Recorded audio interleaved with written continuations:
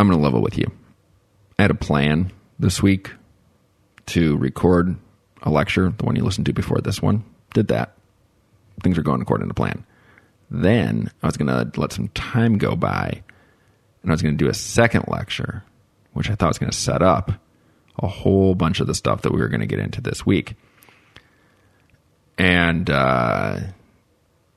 well, you know what I said about plans, right? Doesn't matter. There are only 4 rules you need to remember. Make the plan, execute the plan, expect the plan to go off the rails, throw away the plan. Right. There you have it. 4 rules. Make the plan, execute the plan, expect the plan to go off the rails, throw away the plan. I am now at step number 4, where I'm going to throw away the plan. And I'm going to say that there is a 5th step, which is when you throw away your plan, you got to make another one. You got to start doing stuff. You got to improvise. And that's what I'm going to be doing today. But before I get into my improvisations, let's listen to a little bit of introduction music that I think might set the tone and get us in the mood to talk about the things that I will be talking about. Here we go. Come gather round, people, wherever you roam, and admit that the waters around you have grown, and accept it that soon you'll be drenched to the bone. If your time to you is worth saving, then you better start swimming or you'll sink like a stone, or the times they are a-changing. All right, so I picked that introduction music because one of the things that I think stopped me from executing my plan was that I did sit down to record the second lecture, like I think 2 times before. And, I turned on my recorder, or I talked into my microphone, and it didn't feel right. There was something about it that felt weird, that felt off, that felt wrong. And yesterday, I went for a run after attempting to record this and not feeling like it was very good. I was like, what's going on here? Like, why do I have this feeling, this affect that this lecture is not quite right, that I'm not doing it the way that I want to? What's going on here? And I'm running, and my thoughts drift, and as they do when people run. I don't know if you run or not. If you do, you might be familiar with this. If you don't, I'll try to describe it.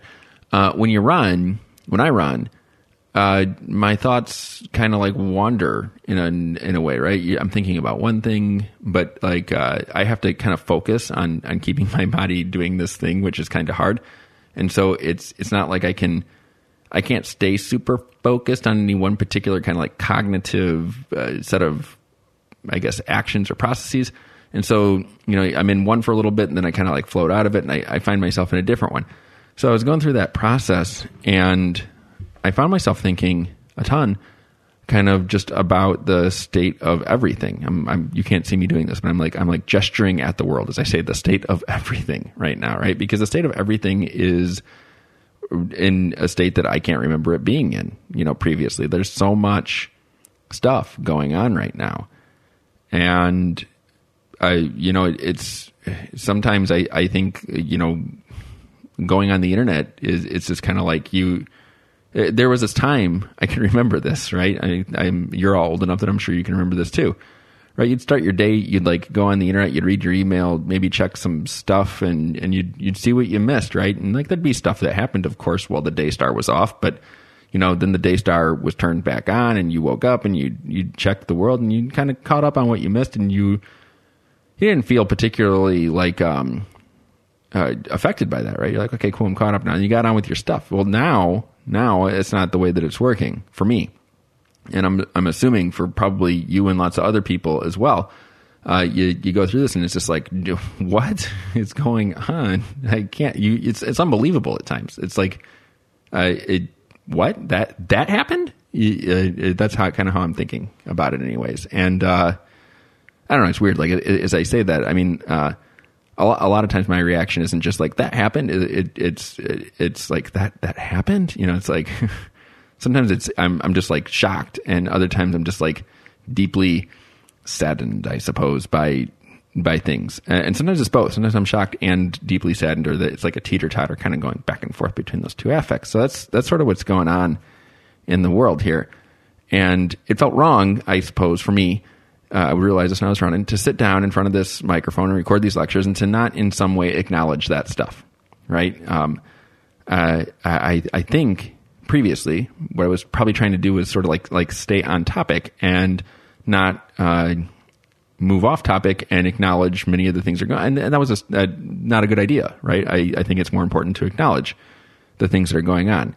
Now, as I acknowledge them, I'm not going to make any claim that I have any like wonderful solutions to the various extremely traumatic and problematic instances that are happening in the world. I don't, but I do want to acknowledge that they are happening, right? So that's something.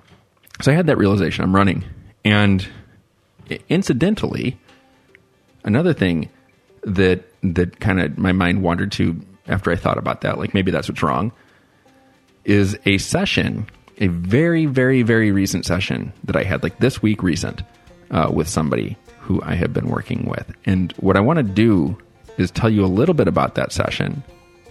I want to talk about, and in telling you about that session, also simultaneously attempt to address and acknowledge many of the things that are happening in the world that we live in right now.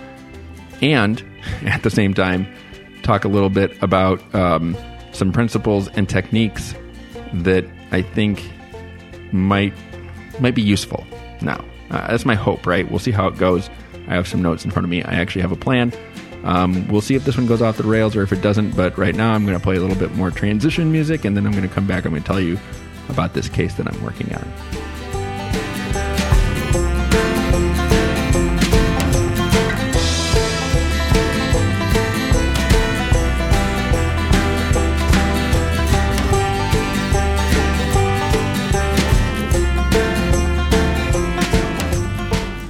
So this case that I'm working on is interesting for me because it illustrates something that I think might be important for us to talk about when we meet again. And that is the fact that the boundary between doing work with a couple and doing work with an individual is not some really clear line. It's a blurry and, in my thoughts, kind of shifting line. It doesn't stay in the same spot. It moves around. And what I'm going to be talking to you about today is actually a case that I'm currently working on. It's somebody who I have worked with for a very long time. And I've changed the details of this case in certain ways to try to protect the guilty and the innocent and render people unrecognizable. But because it's a current case that I'm working on. But anyways, I have been working with this case for a long time. I have a good handle on this one. I know this one really well. This isn't like somebody who I met, last month or something like that. This is a long-term kind of piece of work that I'm talking on here. And this is somebody who I work with as an individual. And this person comes in for individual therapy. However, even though she comes in for individual therapy, the vast amount of what we end up talking about, or what she ends up talking about and I end up listening to in her sessions, is about her relationships, her relationships with her family somewhat, but largely her attempts to establish a romantic partnership with somebody else. That's a huge, upwards of 90%, I'd say, of our conversations have been focusing on that. And then there's 10%, maybe 15% that focuses on some other stuff. All right. So this is somebody who, again, work with them as an individual, but since we're talking about romantic relationships so frequently, a lot of the thoughts and ideas and concepts and principles and techniques that animate my work with couples end up getting kind of like repurposed and applied to my work with this individual person. I hope that makes sense. Having said all of that, let me set this up a bit here. So like I said, I've worked with this person for a long time, and I've seen this person be in multiple relationships, and it would seem to me that there's a pattern. This person who I work with, she meets somebody, develops an interest in them. That interest is reciprocated. And then she has a tendency, I would say, to idealize her partner, to look at her partner and see their qualities that are good, and to maybe see some of their more problematic qualities, but she disavows those, right? Like they get totally eclipsed by the good in her mind, right? She kind of splits the person and sees their good and doesn't see their bad for a while. And of course, seeing somebody in that kind of a way, what Melanie Klein would call a split way, is somewhat unsustainable. It's very difficult to sustain a relationship with somebody for a long time if that's how you're going to see them, because inevitably, people are complicated and they have elements of themselves that are good and that you enjoy and that you think are great. And they also have elements of themselves that are, problematic or not good, that you think are kind of bad. And they have a negative effect on you and the relationship that you have with them. And pretty much any significant relationship is going to be a combination of those two things. So to see a relationship and only focus on the good and not focus on the bad generally, leads to a feeling of infatuation and a lot of happiness in the beginning, but then inevitably the person who you're idealizing and only seeing the good qualities of, one of their bad qualities becomes unignorable. At that point, the ideal is shattered, and a lot of times the relationship just ends up kind of falling apart as a result. And that's something that I would see happen in this particular person's life. It's happened multiple times, actually. So now let me fast forward a little bit here, because I've worked with this person, I guess, for a long time, more than a year at this point, probably coming up on 2 when I think about it. Anyways, so yeah, and I've seen this happen over that time, and she recently-ish got into a relationship, and when she got into the relationship, one of the things that we'd explored is her propensity to idealize, and she wanted to kind of avoid herself from doing that. And she's dating somebody now who she thinks is really great, and she likes this person. Let me describe a little bit about the two halves of the couple here. So there's my patient. My patient is somebody who I think you could describe as a middle-class woman who is in her late 20s. She comes from some degree of adversity. Her parents were divorced. It was a really contentious divorce. Had a really negative effect on her as a kid. So she kind of lived through that. She's the youngest of I think 4 kids ultimately and stuff like that. So big family, lots of things. And she ended up her family lives far, far away from here. They live in a totally different state, and she relocated to get away from them. There's a little bit about her. So she's here, and she meets this dude, and the dude who she meets is somebody who is his father, I believe, is Mexican, and I believe he's in jail and has been for a very long time. And his mother is white.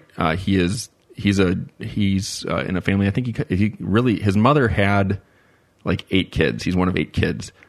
And she raised these 8 kids on her own.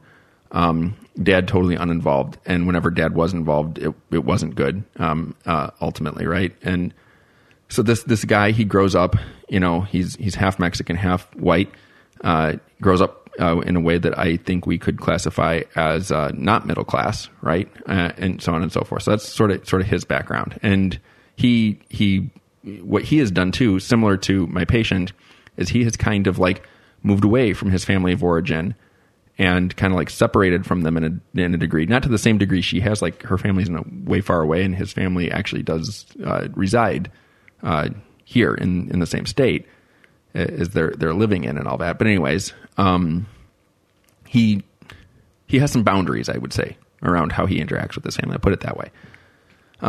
But they're talking lately, and they started to have the patient saw me this week, and she was very upset. I could tell.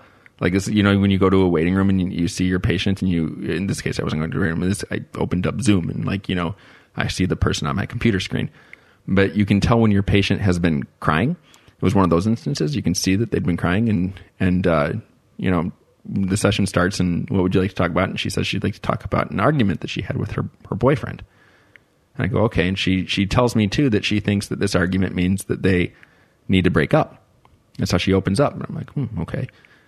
So what she does is she tells me that recently they got together, and she had done the thing that I described earlier. She had the day had started. She'd opened her computer to see kind of what had happened. Well, she wasn't paying attention while she slept. And she was hit by all the things are going on. And she was just like, I can't believe this. I can't believe that this is happening, right? This is so bad. And she was in particular talking about some of the looting and destruction which is going on. And she was looking at that. Then later that day, like she goes to work day comes to an end. She sees her boyfriend, and she's talking with her boyfriend about these things that are going on in the world. And at one point, she can see that she's more worked up about this than he is, which isn't to say that he's not worked up. It's just that she's more worked up. And she says, I think that maybe when I see all these things that are going on, and I'm like talking to people where she works during the day, and they're trying to say that they're all for peaceful protest, but these violent things and looting, this isn't okay. And she's like, but maybe peaceful protest doesn't work. And I'm thinking about that. And when I say that, then people are getting mad at me. And she's just recounting all these things. And at one point she says, I see what's going on. And she says, and I'm starting to think that maybe we, and by we, she tells me she means, generally speaking, white people who are middle class or higher on the socioeconomic scale are just getting what we deserve. And she says this to her boyfriend. And her boyfriend says, I don't agree. And she's like, wait, what? What do you mean you don't agree? And he's like, I don't agree. And he does this thing. She describes it to me. Of course, I wasn't there for this. Where he says, hey, listen, like I grew up in my background. It's tough. He's like, I'm not white. He's like, I'm part white, but I'm not like white. And I grew up in really tough socioeconomic conditions.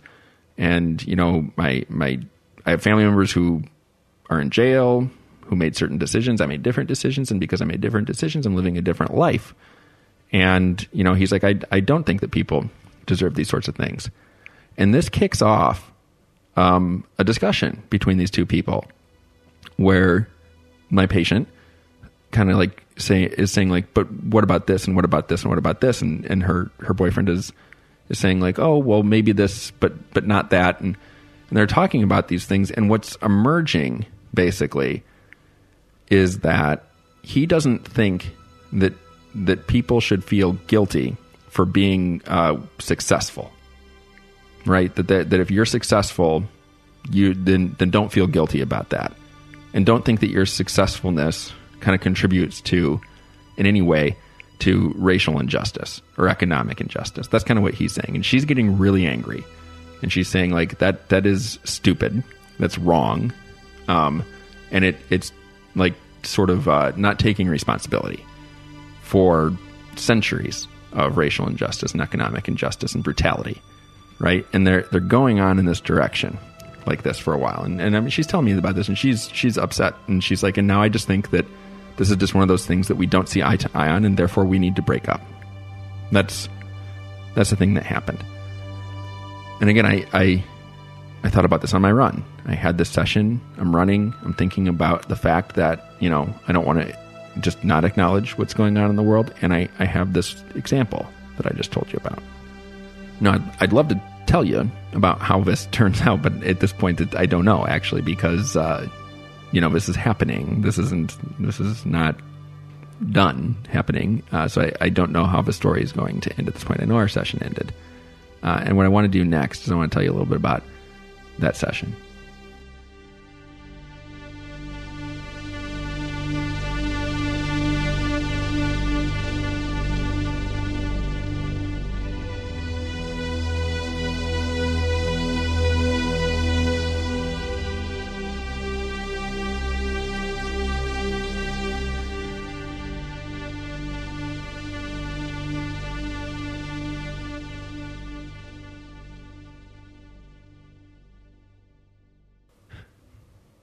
Okay, now we're back from our transition music.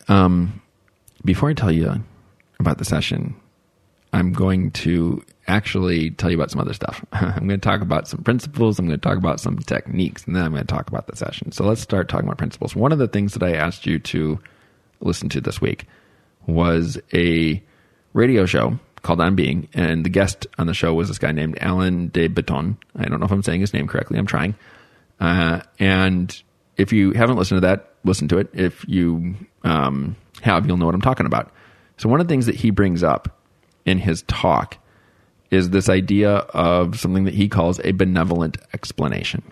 And I think that this is actually a really interesting principle that can help kind of animate the work that you do when you work with couples. What is the benevolent explanation? So it kind of goes like this. I'm going to be paraphrasing what Alan de Botton said in the other show here.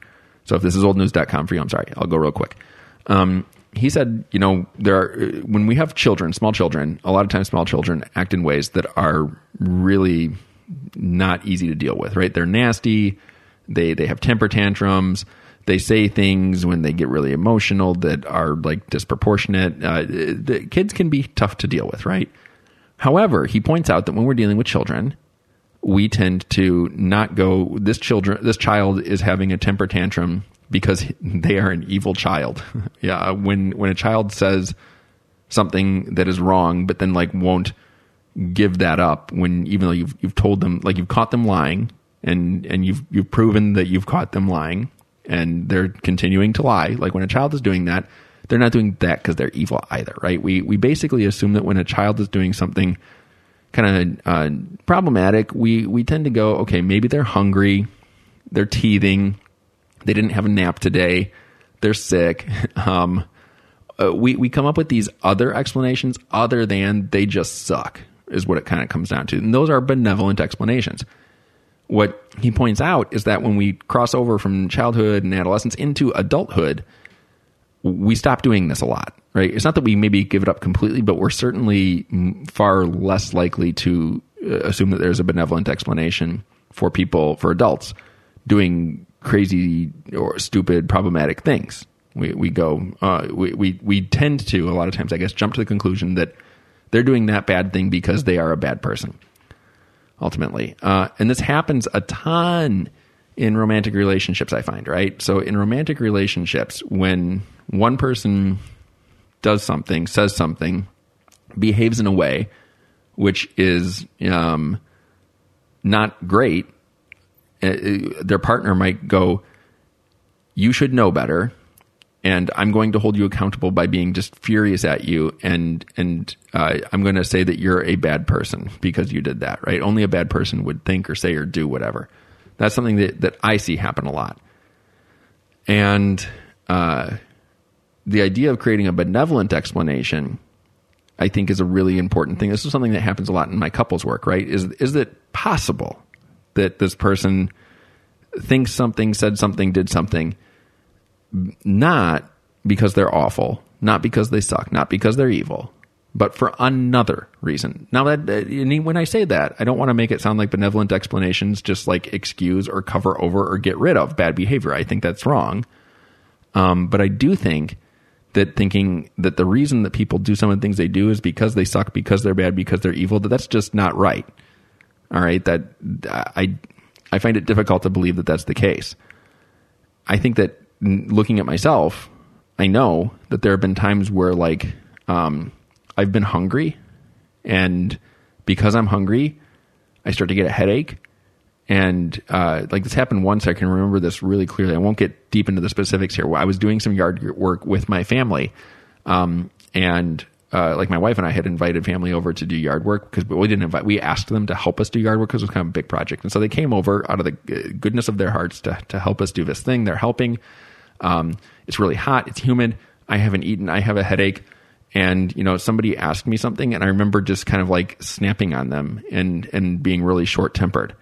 Now, in that moment, that person could have said like, I am acting that way because I suck, because I'm bad, and because I'm a short tempered person or something like that.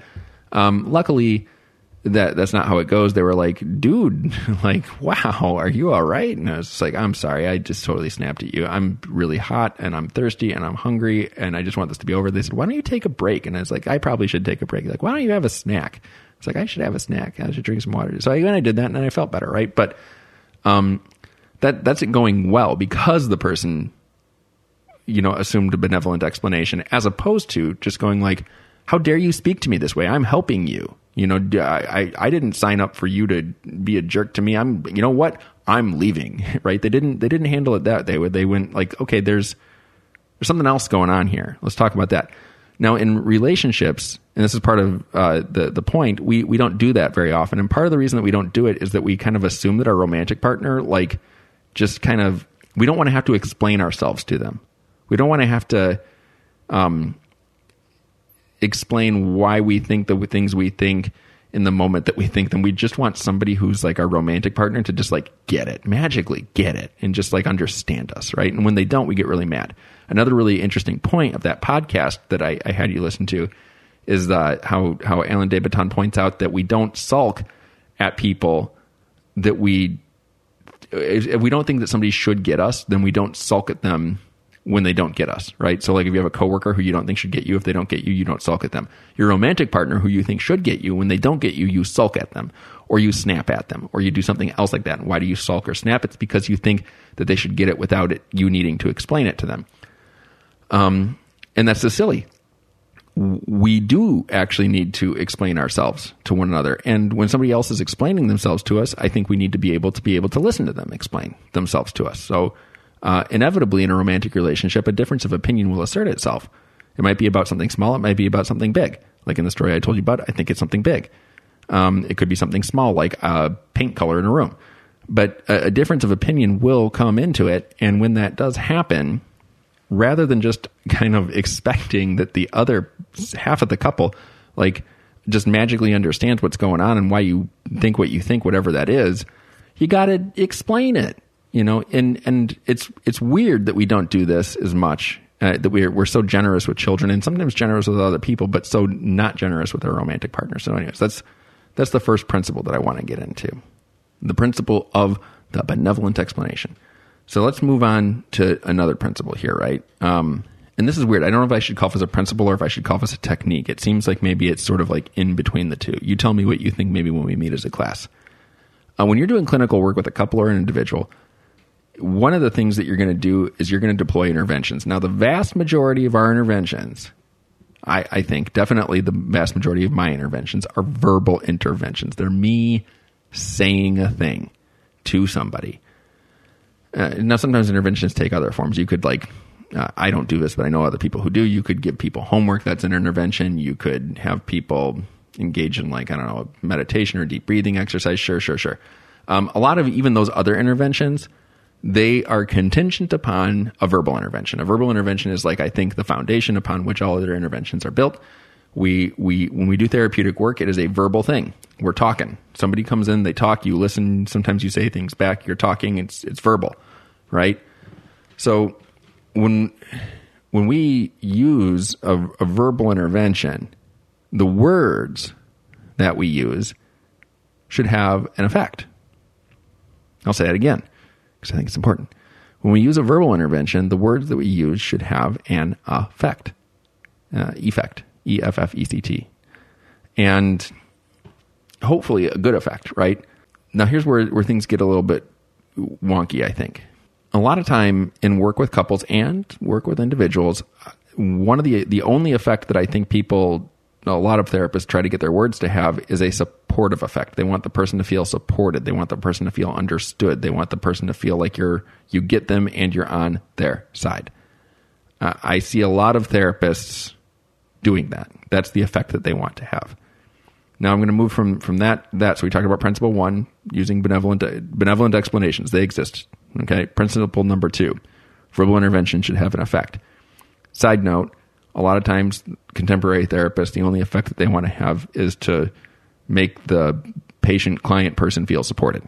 All right. And side note. Now we're moving on to the next thing here. And I'm not sure if this is a principle or a technique. You tell me what you think. I would argue that making a person feel supported, making a person feel safe, like that, there is a time and place for that. I don't want to say that that's never good, because that would be stupid. I think it's overused.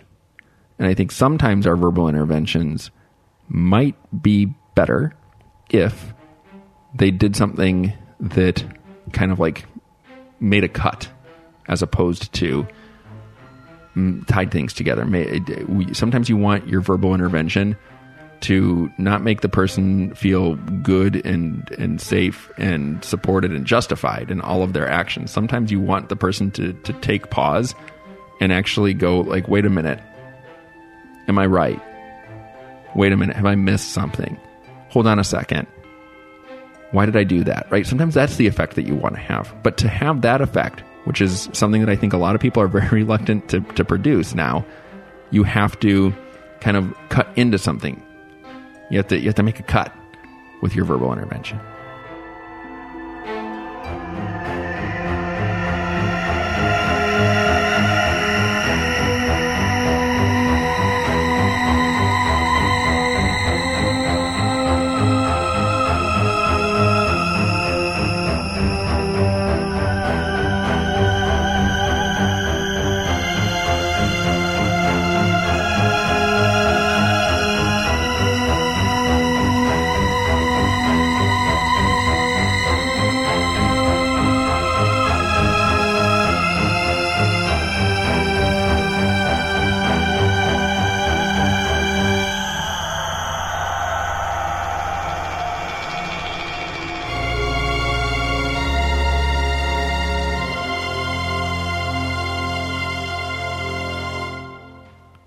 So what are you cutting into? So the example that I gave to you earlier was of this person who has a pattern. Her pattern is meet somebody, idealize the person, be very infatuated with them. When the person fails to live up to the ideal, to assume that she's made some terrible mistake and she needs to totally just like end the relationship completely. That is a pattern. That is a symptomatic behavior. She has done this multiple times. This is not like a one-off. This is something that happens again and again and again. And I can point to it at many different instances in the time that her and I have been working together, right? I can say like, look, you did it here, you did it here, you did it here. And each time it's slightly different. It's not exactly the same thing every time, but generally speaking, the pattern is pretty consistent. Okay. I want to cut into that. I want to cut into that pattern. I want to cut into that symptom that she has, of doing these sorts of things. That's what I'm trying to do. Another thing that she has is she has a way of viewing the world, right? And it's a way of viewing the world that she doesn't question. I want to cut into that and create perhaps an ability that she would question the way that she views the world. And I don't, when I say question, I mean question. I don't mean necessarily arrive at any particular conclusion. I mean question. If somebody has a particular worldview and they never question it, they're never going, is my worldview flawed? Is there something my worldview doesn't take into account? Is there something about my worldview that makes sense to me that wouldn't make sense to somebody else? These are all questions that you would ask if you stop to consider your worldview as something other than like the absolute truth, right? So if somebody considers their worldview the absolute truth or pretty close to it, I think it's a pretty good idea to cut into that. Another way that I could describe what we cut into would be to say that we cut into demands. I think a lot of times people are living their lives because there are demands on them. There's things that they feel like they have to do, and they're not stopping to consider those demands as something that they might be able to not meet, right? So if somebody, for example, thinks that their romantic partner needs them to be stable, we'll say, making this up as I go. My romantic partner needs me to be stable. They never question that, right? They never ask their partner if they need that. They just assume that. So then they always try to be stable. And then one day they can't be stable and they have a meltdown.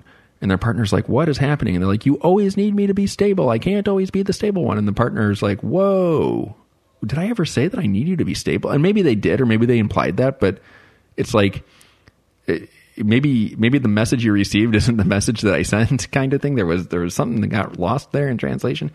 And so again, you want to kind of cut into that demand, that assumption that I have to be whatever way.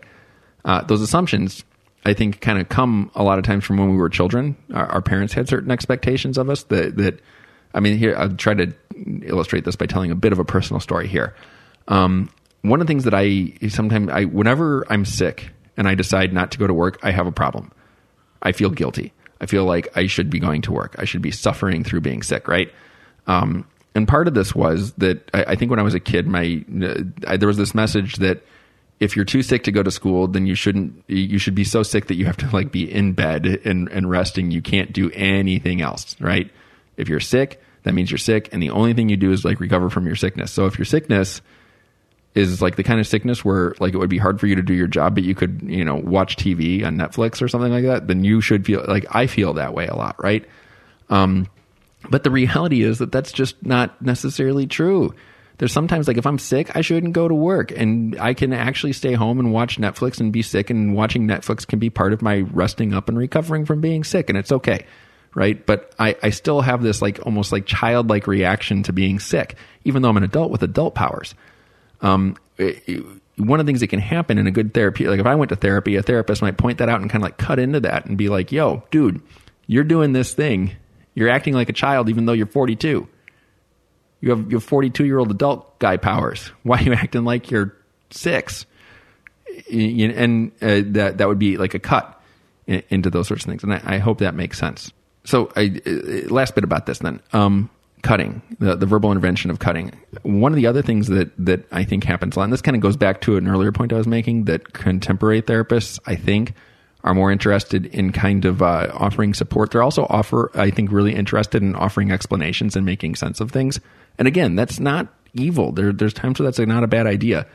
But if that's like the only thing you do, then it might be a bad idea, right? Sometimes I'm going to argue, you can disagree if you want, but I'm going to argue that it does make sense to provide somebody with a interpretation, with a verbal intervention that gives them some kind of meaning. But other times I think it makes more sense to use a verbal intervention to cut into and break up a meaning that they have. The thing here is that the first kind of intervention, being supportive and offering something that the person goes, oh, okay, I agree with that. It makes sense. That feels nice when you do that. Doing the second kind of intervention where you kind of like cut into somebody and you go like, that thing that you think makes sense doesn't make sense. You'll feel your anxiety and they'll probably feel their anxiety like go up. It doesn't feel as nice, right? But it's still really important to do those sorts of things.